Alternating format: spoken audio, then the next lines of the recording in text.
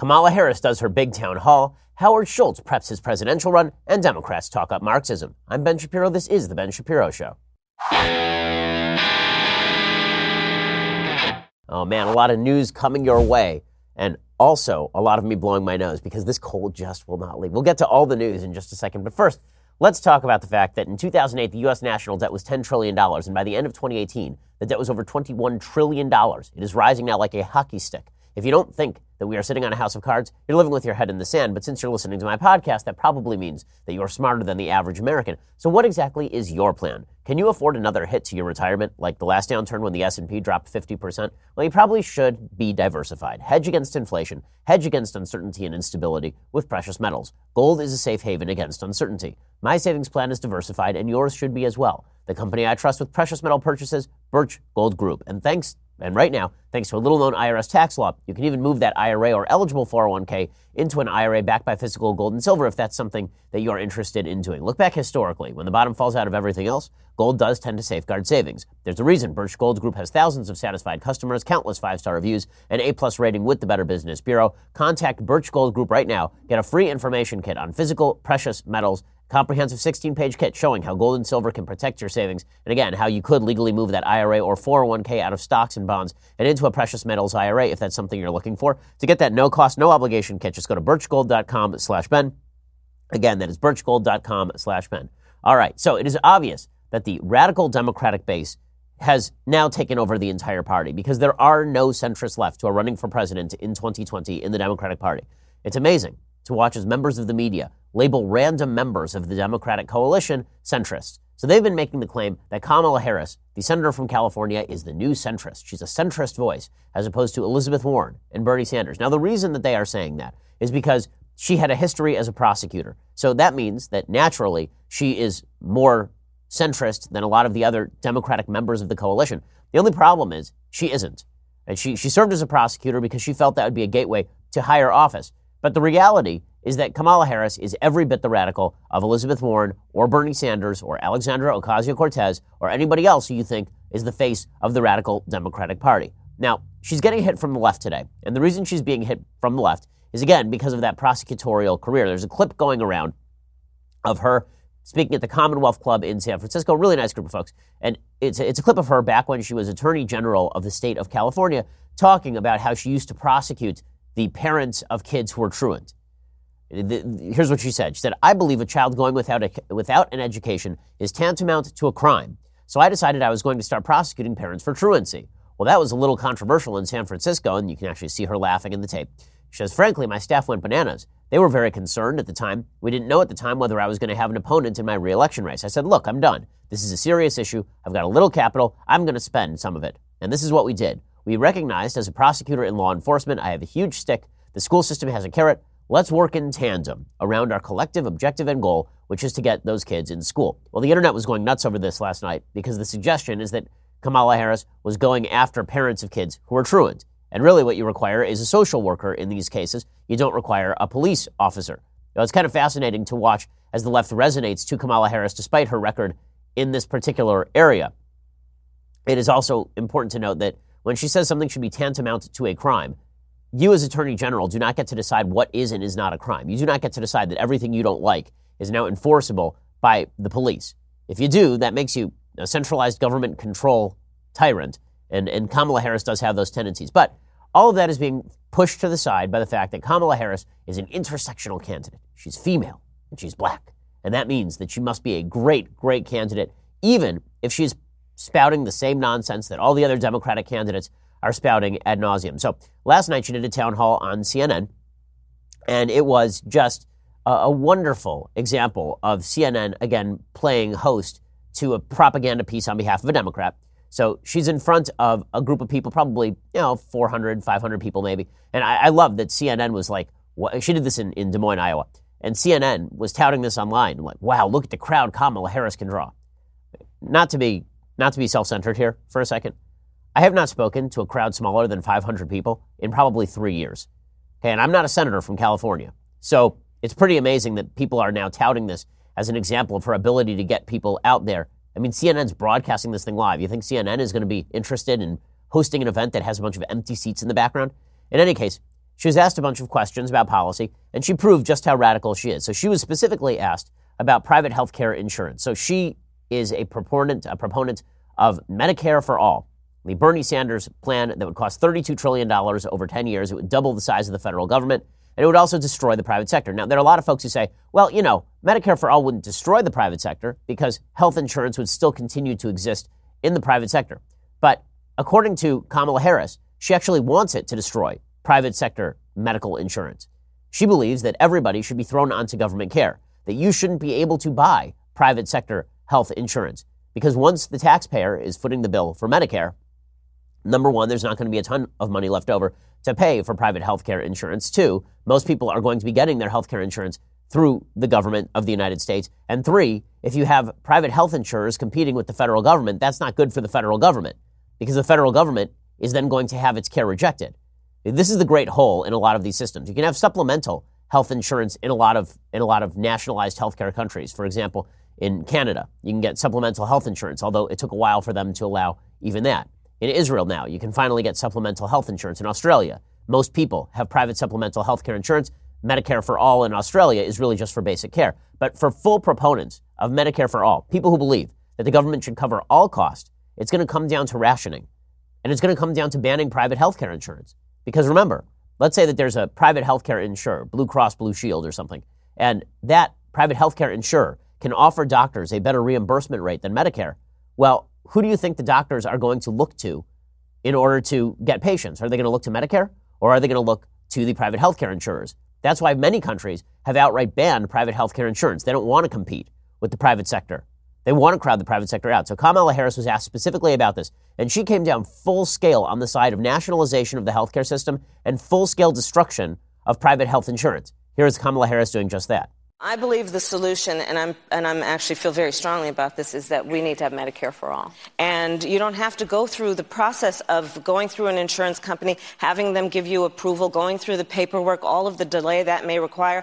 Who of us has not had that situation where you got to wait for approval and the doctor says, well, I don't know if your insurance company is going to cover this? Let's eliminate all of that. Let's move on.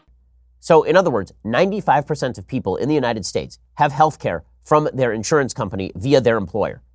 If you like your doctor, you will not be able to keep your doctor. If you like your plan, you will not be able to keep your plan. She wants to take all of those things directly from you. I mean, this is a massive segment of the United States economy. If you think that you're going to remove legitimately like $1 trillion from American industry with no questions asked, and that people are going to be supremely happy when you take away their health plan, then think again. And the thing about Obamacare, Obamacare is a piece of crap legislation, but the thing about Obamacare is that Obamacare was purportedly about trying to help people in the individual market. If you had your health insurance program through your employer, Obamacare theoretically did not touch it. Now, that's not true. Obamacare did regulate the insurance companies and make it nearly impossible for you to get the same level of care at the same cost as you did before. It raised healthcare costs across the board. But it was specifically driven by the needs in the individual market, people who had lost their jobs and had a health problem and now couldn't get health insurance. But it was not directed at destroying the entire system. Kamala Harris, Bernie Sanders, these are folks who want to destroy the entire system from the very center of the system. They want your plan to be gone. They want your doctor to be gone. It was an amazing statement by Kamala Harris to just come out and say that part. She said the quiet part out loud. Now, everybody knows that that is where this is going, but everybody is pretending that that is not where this is going right now. Right, here's what Kamala Harris actually said. She said she felt very strongly about Medicare for all. And then when she was pressed by Jake Tapper, if that means eliminating private insurance, she said yes. She said yes. She said the idea is everyone gets access to medical care. Okay, and then she said, let's just get rid of it. She said, let's just be done with it.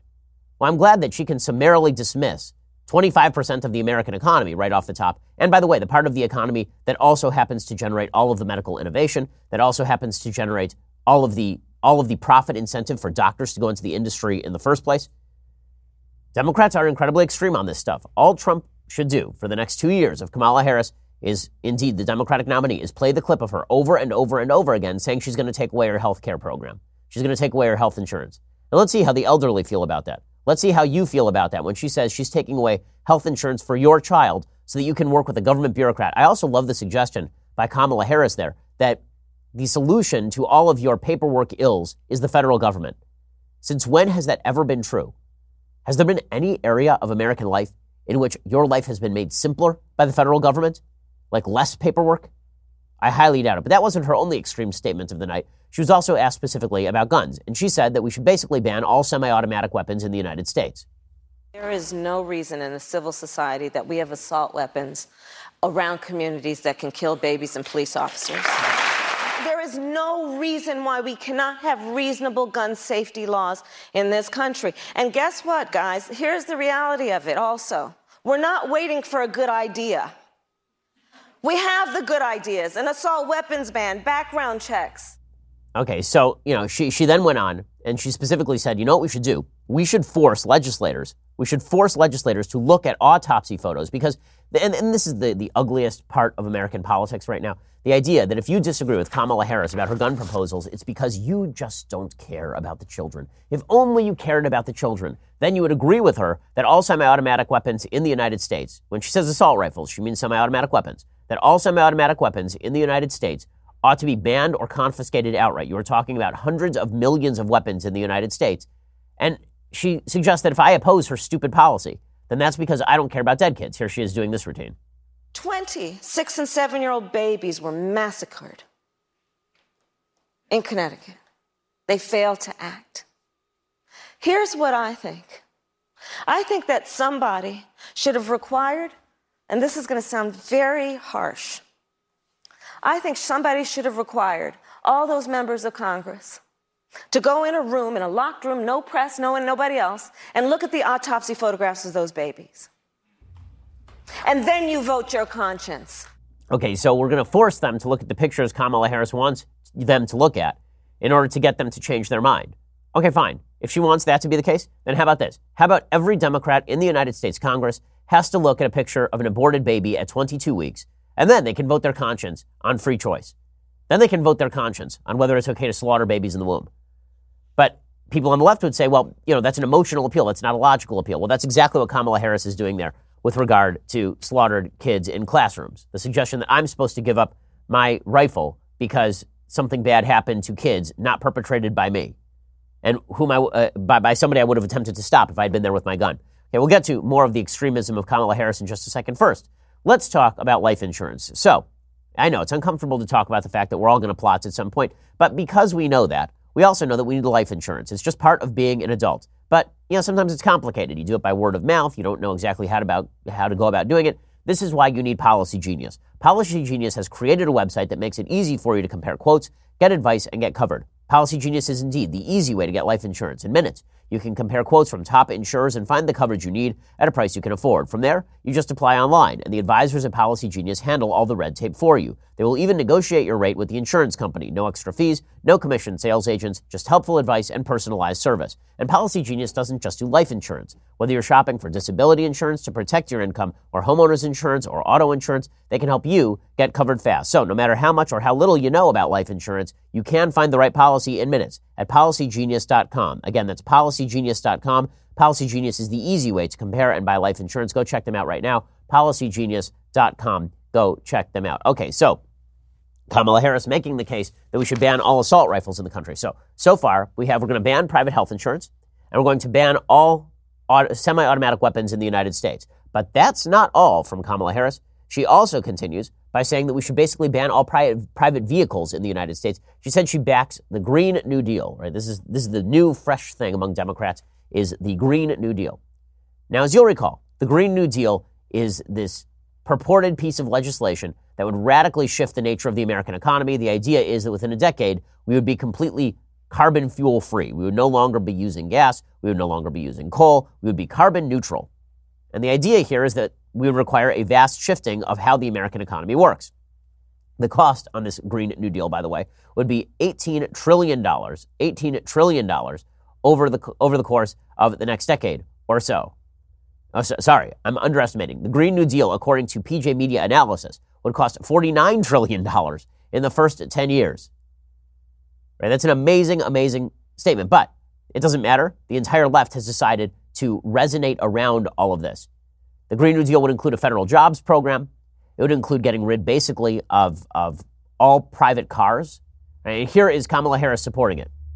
We've been hearing more about a Green New Deal to fight climate change. You have yet to fully endorse or reject it. Will you fully endorse the Green New Deal tonight? I support a Green New Deal, and I will tell you why. Climate change is an existential threat to us, and we have got to deal with the reality of it. All children need to be able to breathe clean air and drink clean water, and we've got to have a commitment to a policy that will allow that to happen for ourselves and our children and our grandchildren, and right now we don't. That Green New Deal that she is endorsing right there requires cutting the United States military in half, ending 87% of U.S. energy, and banning cars. Okay, so that is the new program that she is supporting, Kamala Harris. Very exciting stuff. If you think that this is mainstream thought, it is inside the Democratic Party. I mean, it's pretty astonishing. So far, ban guns, ban private health care, and ban cars. But at least we know she's a moderate. That's the really important thing, is at least we know that Kamala Harris is a big moderate, according to members of the Democratic Party. Then, finally, Harris got to her prosecutorial record. So, as you say, she's pandering to the left. She's just as left as Bernie Sanders or Elizabeth Warren.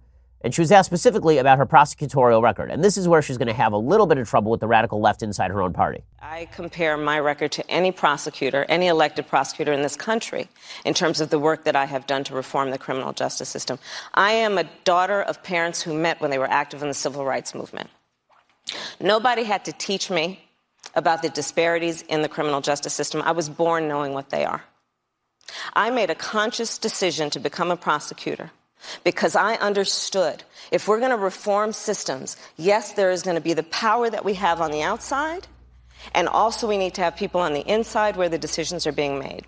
By the way, the question she was asked was why she did not support a bill requiring her office to investigate fatal shootings involving police officers, and her answer was, I'm black and that's why I became a prosecutor, which is not a good answer.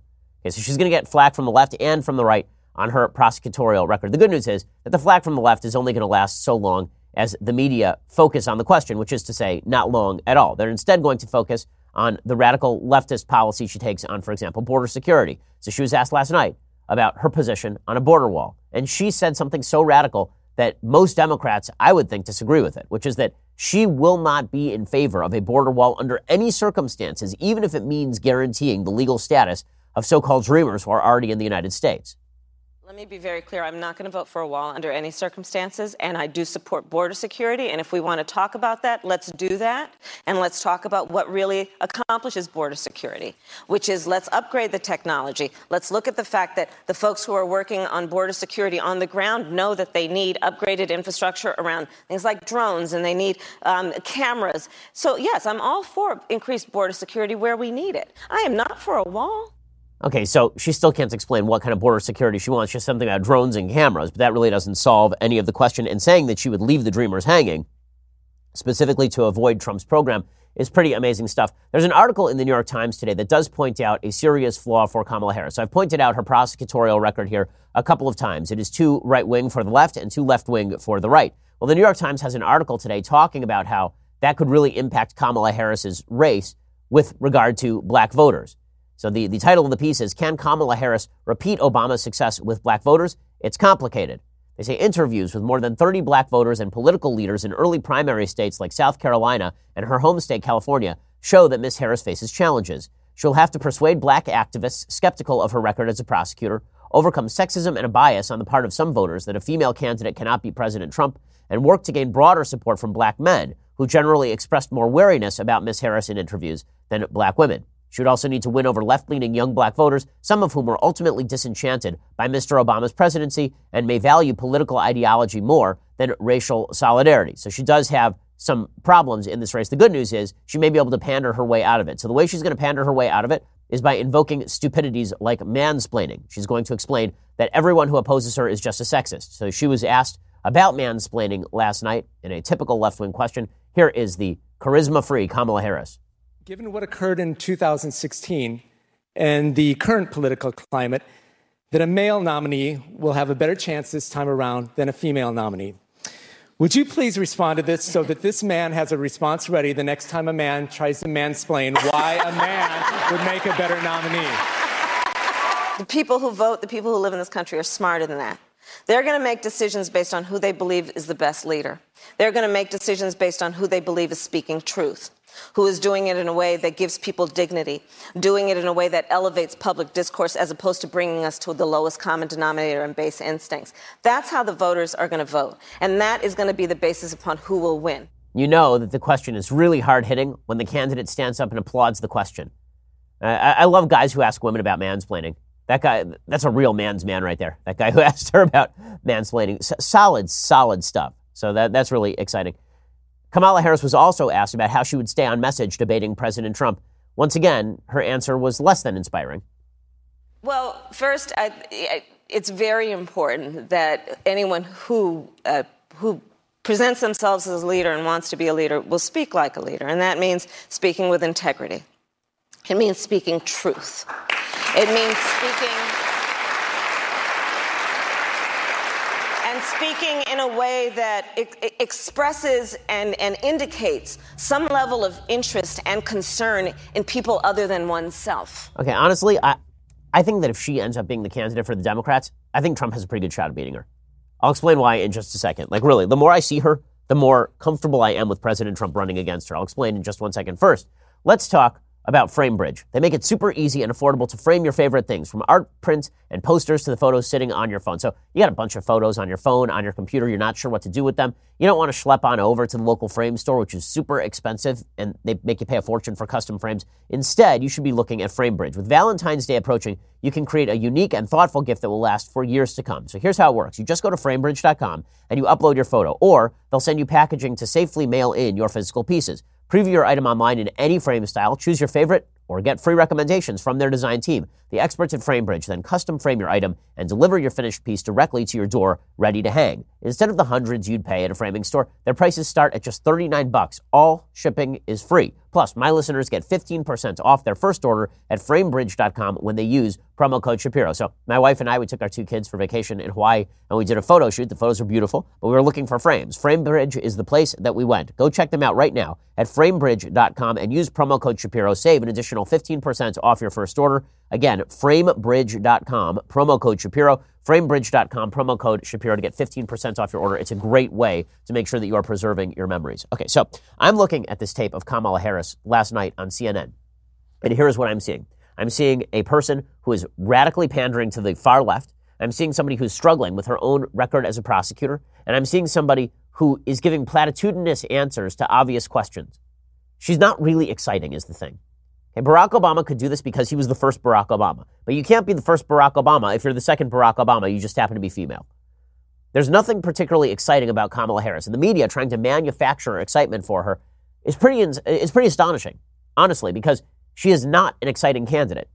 I mean, when you watch her, if you're on the left, do you watch her and you go, wow, she blows me away? Or does she feel a lot more like sort of a typical politician than something brand new and exciting? There's no sizzle there. You know, Donald Trump, if you got a stage with Donald Trump and Kamala Harris, it looks a lot more like the stage of Donald Trump and Hillary Clinton than it looks like Donald Trump versus Barack Obama, for example. She's just not nearly as talented a politician as Barack Obama was. I mean, few people are. I mean, that's not a rip on her. That's just a reality. Barack Obama was a very talented politician. She happens not to be. She ran in a very safe state in California. She was given her first lift in politics by a married man she was dating. She's had a pretty easy ride to the position that she now occupies.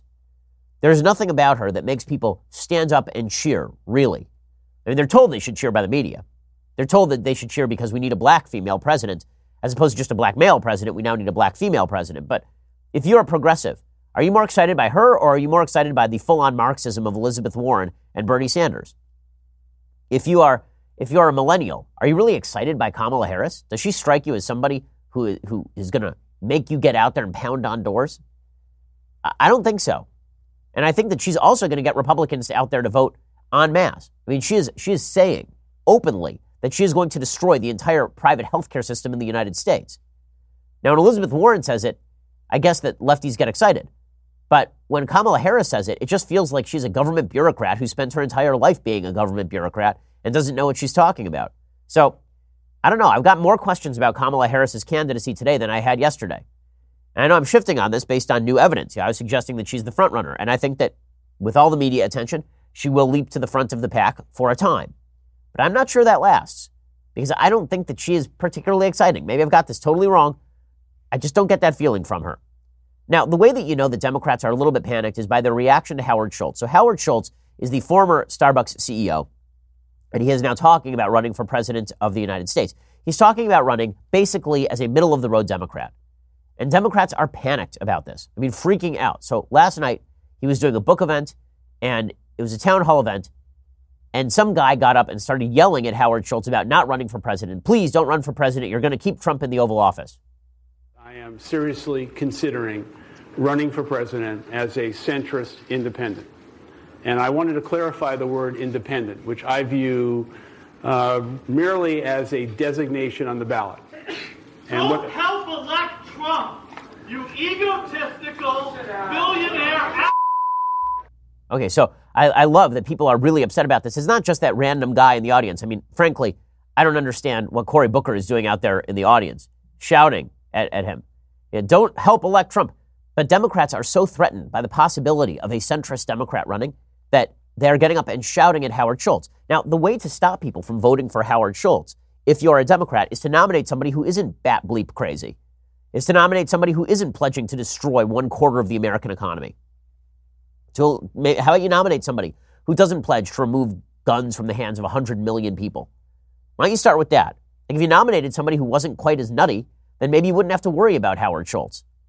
But the fact is that Democrats in the base want their cake and they want to eat it too. They want to be able to nominate somebody radical without alienating everybody in the middle. This is why Michelle Goldberg over at the New York Times is in a sheer panic today. Michelle Goldberg, who's legitimately, the stable over at the New York Times is a stable of just awful columnists. It really is amazing. But Michelle Goldberg has a piece today called Howard Schultz, Please Don't Run for President. A bid by an ex-chief of Starbucks would be reckless idiocy. Why would it be any more idiotic than Elizabeth Warren running for president? Well, because Howard Schultz is moderate. So here's what Michelle Goldberg says. She says, unlike Donald Trump, the former Starbucks chief executive Howard Schultz is a genuinely successful businessman who built a company that's become part of the daily lives of people across America. For this, those of us who are horrified by Trump's relentless grifting should be grateful. It gives us something concrete to boycott should Schultz decide to launch a narcissistic spoiler campaign for president.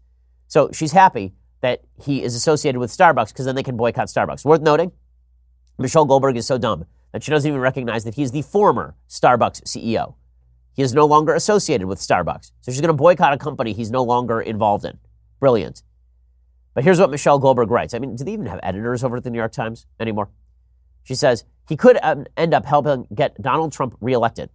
Schultz appears to share the conviction, endemic among American elites, that the country hungers for a candidate who is socially liberal but fiscally conservative. After all, if you're rich, you probably know a lot of people like this.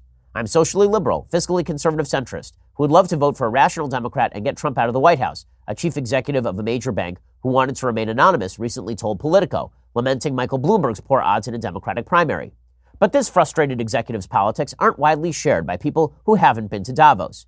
In a 2017 study, the political scientist Lee Drutman plotted the 2016 electorate along two axes, one dealing with social issues and identity, the other with economics and trade.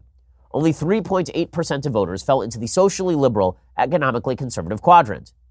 So then, here's the question. What is Michelle Goldberg so scared of? Why is she so scared? Like, what's she worried about? If nobody in the Democratic Party is going to vote for this guy, then what is she worried about? Is she worried about, what's her face, Marianne Williamson, who announced she's going to run for president? Is she worried about Marianne Williamson? Like, why isn't there a column in the New York Times about the kooky yoga instructors who are going to vote for Marianne Williamson? The answer is nobody knows who she is, and she's not going to win any votes. So if there's no constituency for Howard Schultz, why is Michelle Goldberg all upset about his possible candidacy? So here's what she says. She says, Bloomberg's research underscores the folly of Schultz's trial balloon. On Monday, Bloomberg, who is contemplating a 2020 run as a Democrat, put out a statement that seemed aimed at Schultz, though it didn't mention him by name. In 2020, the great likelihood is that an independent would just split the anti-Trump vote and end up re-electing the president, wrote Bloomberg. That's a risk I refused to run in 2016, and we can't afford to run it now. By flirting with such a risk, Schultz is demonstrating a level of megalomaniacal recklessness that is itself disqualifying. So the fact that Schultz thinks maybe I should run a race because there's a bunch of people who don't like either party, that's megalomaniacal now. So you can't have it both ways. Either no one's going to vote for him, so why are you worried? Or everyone's going to vote for him, so maybe he should run. But Michelle Goldberg and many in the Democratic Party want it both ways. They know they're too radical for the American people, and it freaks them out that somebody might be running a third-party candidacy that could damage a beloved candidate like Elizabeth Warren or Kamala Harris or Bernie Sanders. Okay, in just a second, I want to get to more of Howard Schultz's program and why Democrats should feel threatened by it. First, let's talk about the coffee you had this morning. Now, was it that good?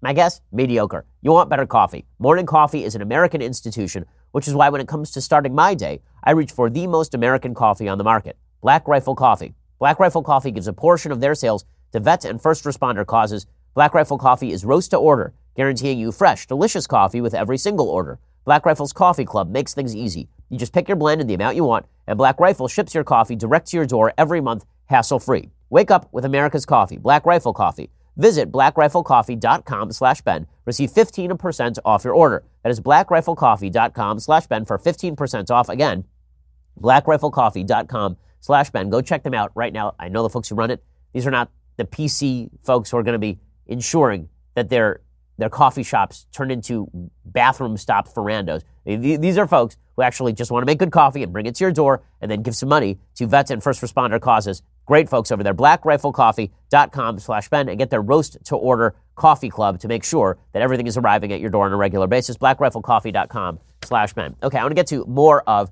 Howard Schultz and Democratic radicalism in just a second. But first, you're going to have to go subscribe over at dailywire.com. $9.99 a month gets you a subscription to Daily Wire. When you do that, rest of this show live, rest of Klavan's show live, rest of Knowles' show live. Most importantly, an extra 2 hours of yours truly each and every day. You can hear that I'm sick. You know why? Because I'm slaving away for you people. Go check it out right now. $9.99 a month gets you a subscription. You can ask questions in the middle of the show. We do that sometimes. It's a lot of fun. And the only way you can have that show on demand is by going to dailywire.com. For $99 a year, you can get all of those glories plus this. The very greatest in beverage vessels, the leftist tears, hot or cold tumbler.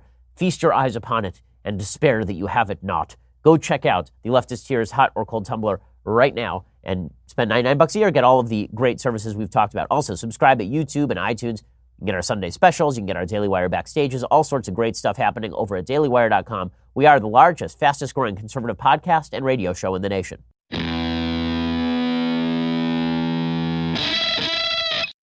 So Democrats are in a full-scale state of panic over Howard Schultz, and he's actually building out a team. He has now hired ex-Obama aide Bill Burton as a communications advisor, as the former CEO, Starbucks CEO, mulls running for president in 2020. He's adding people on both the right and the left to his campaign. Burton is looking to bring on other public relations representatives in order to promote Schultz's story of being raised in Brooklyn, New York, to becoming a prominent executive in the business industry. The addition of Burton could potentially boost Schultz's elite PR team, which already includes Steve Schmidt, who used to be a vice chairman at Edelman and managed John McCain's presidential campaign. So this could be a true, quote-unquote, centrist campaign. Now, what's fascinating is that the left feels that they have not adequately served their base. You're not seeing a lot of people who are Trump fans who are deeply worried about Howard Schultz's campaign, about Schultz playing spoiler. Why? Well, because conservatives are pretty conservative, and Bloomberg and Schultz is not conservative enough for them. But folks on the left feel that they have sort of had to put one leg on each stilt. They've got one leg on the more moderate stilt, and they've got one leg on the radical stilt. And the radical stilt is moving away from the other stilt very quickly. And that means pretty soon they're going to lose their balance, opening a way for a third-party candidate to win maybe 15, 20% of the vote. So Trump could then win 43, 44% of the vote. Howard Schultz picks up 15% of the vote, and the Democrat loses the race. Right? That is what they are worried about right now. And they should worry about that. Again, the solution would be not to be radical crazy people, but they can't do that because it turns out they're radical crazy people, so they're not going to do that. So Howard Schultz, if you look at what he's been saying, a lot of it is true, and a lot of it, I think, appeals to people in the center. So, for example, he was specifically asked about Democratic health care plans. Now, you already saw earlier in the program Senator Kamala Harris talking about how she wants to do away with all private health insurance in the United States of America. An insane position that will end with massive numbers of doctors going into concierge cash for payment, that will end with hospitals going bankrupt, that will end with people getting poorer care and rationed care. Here's Howard Schultz talking about how these healthcare plans, they're just not realistic. Every American deserves the right to have access to quality health care. But what the Democrats are proposing is something that is as false as the wall, and that is free health care for all, in which the country cannot afford. Okay, and that, of course, is exactly true. The country cannot afford, quote-unquote, free health care for all. There is no system on planet Earth that makes that makes healthcare affordable, universal, and quality. There's just no way to do it. And when I say affordable, universal, and quality, I mean that if you want the best in choice, you are going to have a free market system. Now, the best system that is available, if you're going to look just at the efficacy of a healthcare system, is probably Switzerland's system. There you have what is essentially a massive individual mandate where you are forced to pay for health insurance yourself from your own pocket to a certain percentage of your income, and then the government may supplement the rest if you can't actually afford healthcare insurance. But it's still largely private, meaning there are private healthcare services in Switzerland. In France, most of the hospitals are still private. Most of the care is still private. It's just there's heavy government subsidization of private care. When Kamala Harris talks about a full takeover of the government industry, she's talking about something that looks more like the UK or Canada. And that is a radical shift from what we have in the United States. By the way, the French healthcare system, which looks a lot more like the United States' healthcare system, actually, than it looks like Canada or the UK. Even the French healthcare system right now is experiencing massive shortages of doctors in the very near future. Because it turns out that when government pays reimbursement rates, those reimbursement rates are not high enough to keep doctors in the industry.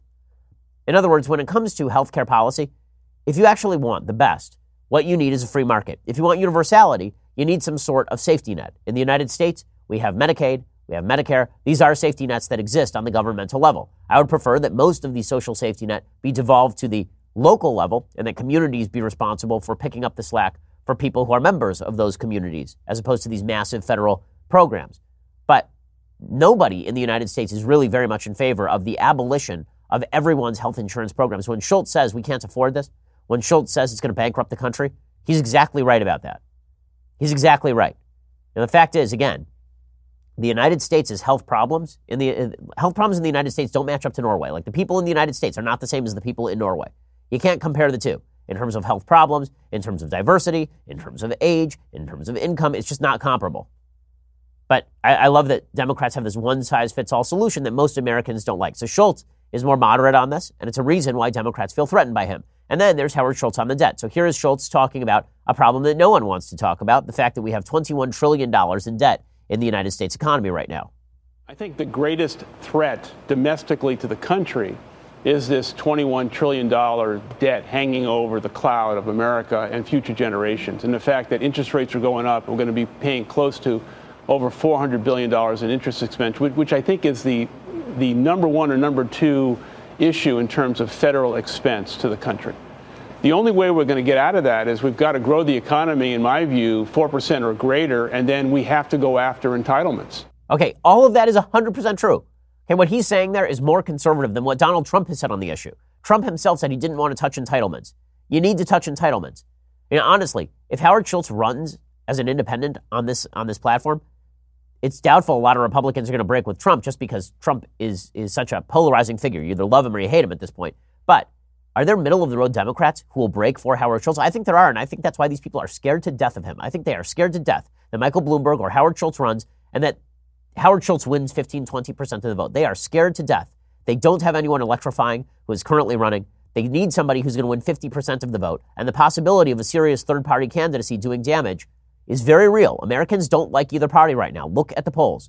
When Howard Schultz blasts both parties, he is not wrong. Here is Schultz blasting both parties the other day. Both parties are consistently not doing what's necessary on behalf of the American people and are engaged every single day in revenge politics. Well, we are sitting today with approximately $21.5 trillion of debt, which is a reckless example, not only of Republicans, but of Democrats as well, as a reckless failure of their constitutional responsibility.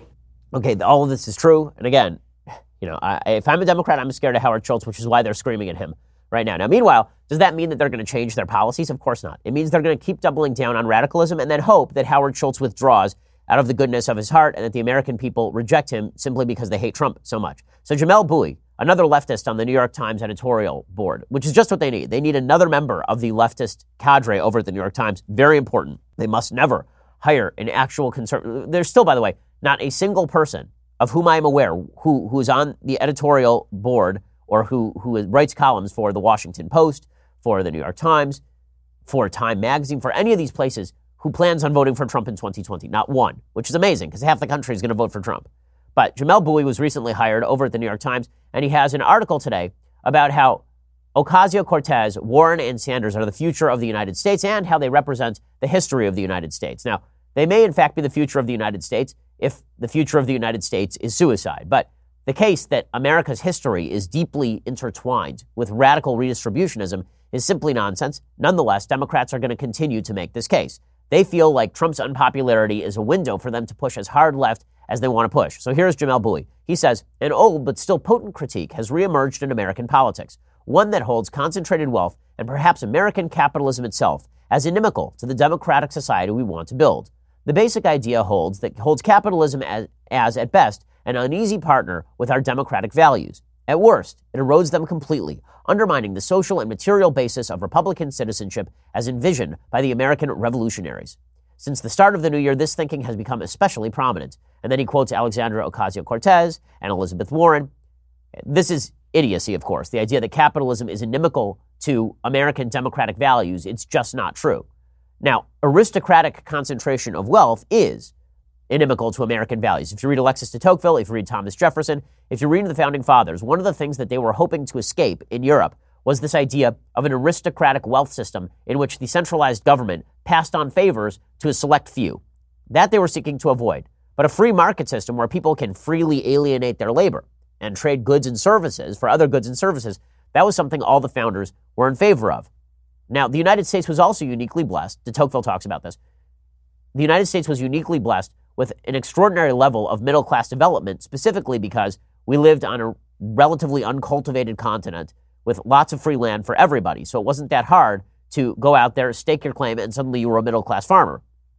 But the idea that the solution was for government to forcibly redistribute wealth, that was something that the founders never contemplated and set up a government to prevent.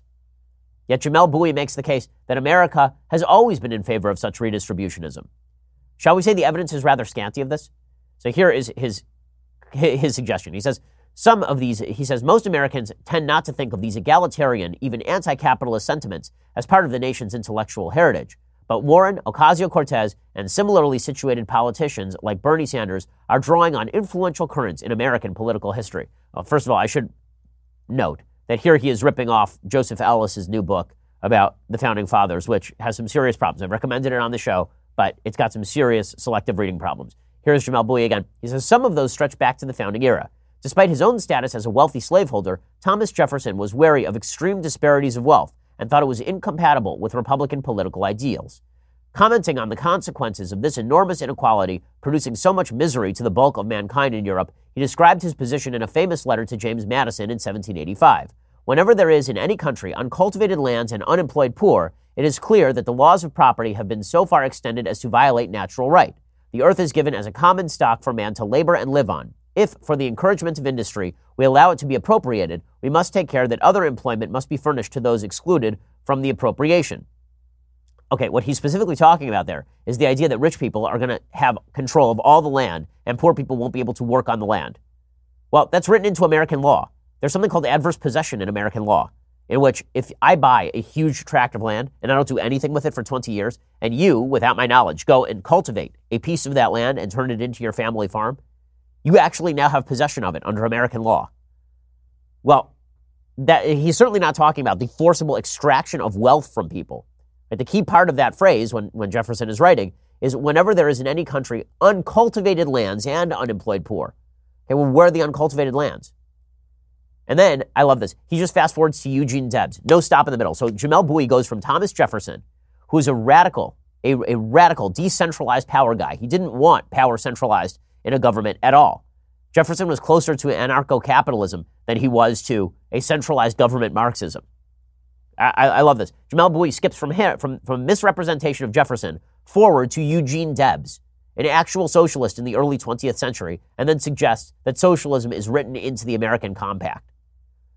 You may miss some folks, like in between and around, and like in the Constitution and the Federalist Papers, and like all of American history you may have missed there. But I guess if you quote Eugene Debs, who is legitimately a socialist, then I suppose that we're on solid ground now. Jamel Bouie concludes, by the end of the 20th centuries, the insights of the New Deal period had been smothered by corporate power and its political allies with predictable consequences. We live with a narrow politics where democratic deliberation rarely touches the fundamental questions of power and ownership. Well, that's weird because it seems to me that every 5 seconds we're discussing how much wealth to expropriate from people who have already paid their taxes.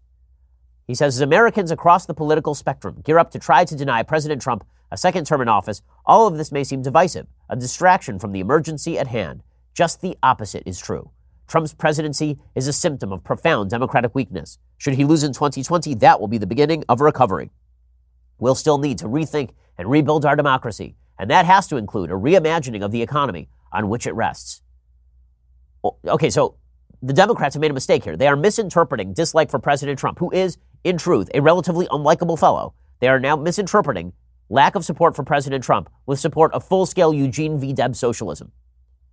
And then they wonder why maybe Howard Schultz is dangerous to their program. And all they have to do is not be crazy, and they can't even do that. It's just amazing. Okay, time for some things I like and then some things that I hate. So, things that I like today. America's an amazing place. So there was an Air Force veteran with no family, and he passed away. And there was a story about this, that folks, that he had nobody to show up at his funeral. Well, folks like Jake Tapper, some other folks in the media, they made the case that folks should show up to this guy's funeral. Again, Air Force veteran, had no family, and thousands of people showed up to the funeral of a person they did not know. That's an amazing thing. Here's a picture, if you can't see it, of a line of cars. It's like Field of Dreams, a line of cars stretching off into the horizon for people showing up to pay homage to an Air Force veteran with no family who was buried after fears that no one would actually attend his funeral. It's an amazing, amazing thing. It's an amazing country. It really is. There's so many good people in this country. And the fact that some people in politics want to polarize us from one another so we can attack each other's wealth or attack each other by identity group, it's really gross. This is what America is all about. People showing up to the funeral of a person who they didn't even know. You know, the highest form of charity, it says in Jewish thought, is going to somebody's funeral because it's charity that can never be reciprocated, obviously. The fact that Americans still understand that they owe something to veterans with whom they are not related, it's an amazing thing. Okay, other things that I like today. So it's amazing how members of the LGBT community are considered a one giant kind of intellectual block. That obviously is not true. It simply is not true. If you're a lesbian or a gay person, there is no reason that you should buy into the propaganda that suggests that men can become women and women can become men. And yet, if you're a lesbian or a gay person who believes in biological sex, you will be ostracized just the same way any conservative would be. So, for example, there was an event at Heritage Foundation, and Kara Dansky, a feminist lawyer and spokeswoman for Women's Liberation Front, spoke against the so-called Equality Act, denouncing the transgender and gender identity movement as anti-woman and anti-lesbian in particular, which makes perfect sense. I mean, if you are a lesbian, presumably you prefer members of your same sex. Well, in order for that to make any sense, sex has to be in a non-changeable category. Otherwise, a man could be a woman. I mean, we have seen weird situations like this. You know, my sister used to teach at a college, and she told me that there was a situation in which a man who identified as queer, right, meaning that he was not straight, and a woman who identified as transgender and queer ended up marrying each other. So it was just a man and a woman marrying each other, but they had weird labels that they had attached to themselves. But it was just a normal marriage. Okay, but apparently, if you are in the lesbian or gay community, you must be forced to abide by dictates that actually make your own view of sexual orientation and sex relatively obsolete. Here are some members of a panel at Heritage Foundation talking about this. I got kicked off of the Baltimore Mayor's LGBTQ Commission as the only lesbian, simply for stating biological facts. After a months-long witch hunt, I was found guilty of violence. My crime? Using male pronouns to talk about a convicted male rapist who identifies as transgender and prefers female pronouns. It doesn't matter that he sexually assaulted 2 women in a women's prison after being transferred there on account of his gender identity. Oh no, it is far more criminal for me to call a male rapist he than it is for him to rape. Okay, and that's Julia Beck, who is a lesbian, talking about this. It is pretty amazing. It is pretty amazing, but that is the world in which we now live, and it's a pretty ugly world. Okay, time for some things that I hate. So it now appears that there is no plan in Afghanistan. President Trump is about to sign a new peace deal, apparently, with the Taliban in Afghanistan. Now, there was a case to be made that originally, when we invaded Afghanistan, the entire goal was just to destroy the Taliban and then prop somebody else up and leave. We tried that, and apparently that has failed. I've talked to many people who have served in the military in Afghanistan, people who have been in positions of power in Afghanistan, and what they say is that unless you are willing to cross the border and do the heavy lifting of going after terrorists in Pakistan, unless you're willing to tick off the Pakistani government, the Taliban was always going to end up retaking Afghanistan. Now the question is whether the United States is going to hastily withdraw from Afghanistan and turn the country back over to the Taliban. Just as in Syria, there seems to be a real desire for America to withdraw. The fact is that if America does withdraw, the Taliban will take over again. It will once again become a safe harbor for terrorists. We'll ignore it for 10 years, and then there will be a terrorist attack. The entire reason we went into Afghanistan, again, was because of 9/11. This was the good war, supposedly, according to Barack Obama. Even that good war is now being undermined by the idea that the United States has to pull out as fast as possible, damn the future consequences. Well, according to the New York Times, a hasty American withdrawal would erode the authority and legitimacy of the Afghan government, raising the risk that the Taliban could recapture control of the country. Short of that, it could consign Afghanistan to a protracted, bloody civil war. Here's the thing about American foreign policy. There are not always great answers. Sometimes the best answer is just to muddle through. And it seems like most presidents kind of get this. President Trump gets this. So did Barack Obama. And Barack Obama wanted to pull out of Afghanistan too. He didn't, because once you get in that chair and information comes across your desk, you now have to make difficult decisions. It's easy to campaign on the isolationism that is popular among Americans. It is much harder to govern from that popular isolationism when you want to keep America safe.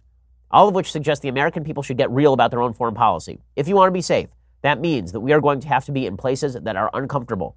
If, however, you are willing to take the sacrifice of Americans at home being in more danger, then you can be a little bit more isolationist than you might otherwise necessarily be. But let's be straight about the choices that are being made. Let's not fib and say we can have everything, a fully isolationist foreign policy and a less dangerous world. It doesn't work that way. Alrighty. Well, we will be back here a little bit later with 2 more hours, if my cold can bear it.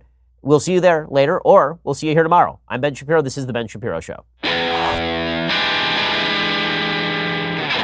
The Ben Shapiro Show is produced by Senya Villarreal, executive producer Jeremy Boring, senior producer Jonathan Hay. Our supervising producer is Mathis Glover, and our technical producer is Austin Stevens. Edited by Adam Sayevitz. Audio is mixed by Mike Caromina. Hair and makeup is by Jesua Olvera. Production assistant Nick Sheehan. The Ben Shapiro Show is a Daily Wire production. Copyright Daily Wire 2019.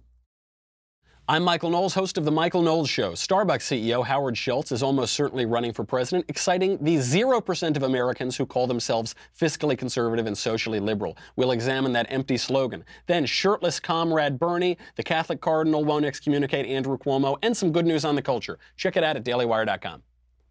We'll get to more on this in just 1 second. First, Pure Talk believes in American values, and that free should mean, like free. So when you switch to Pure Talk today, you'll get a free Samsung 5G smartphone. There's no 4-line requirement, no activation fee, just a free Samsung that's built to last with a rugged screen, quick charging battery, and top-tier data security. Qualifying plans start at just $35 a month for unlimited talk, text, 15 gigs of data, and a mobile hotspot. Pure Talk gives you phenomenal coverage on America's most dependable 5G network. It's the same coverage you know and love, but for half the price of the other guys. The average family saves almost $1,000 a year. So I challenge you to choose a company that actually doesn't hate your guts and shares your values. Let Pure Talk's expert U.S. customer service team help you make the switch today. Go to puretalk.com/Shapiro to claim your eligibility for your free brand new Samsung 5G smartphone and start saving on wireless today. Again, go to puretalk.com/Shapiro to switch to my cell phone company. I've been using them for years. They're fantastic. You'll love them as well. Go to puretalk.com/Shapiro and claim your eligibility on that free brand new Samsung 5G smartphone. Start saving.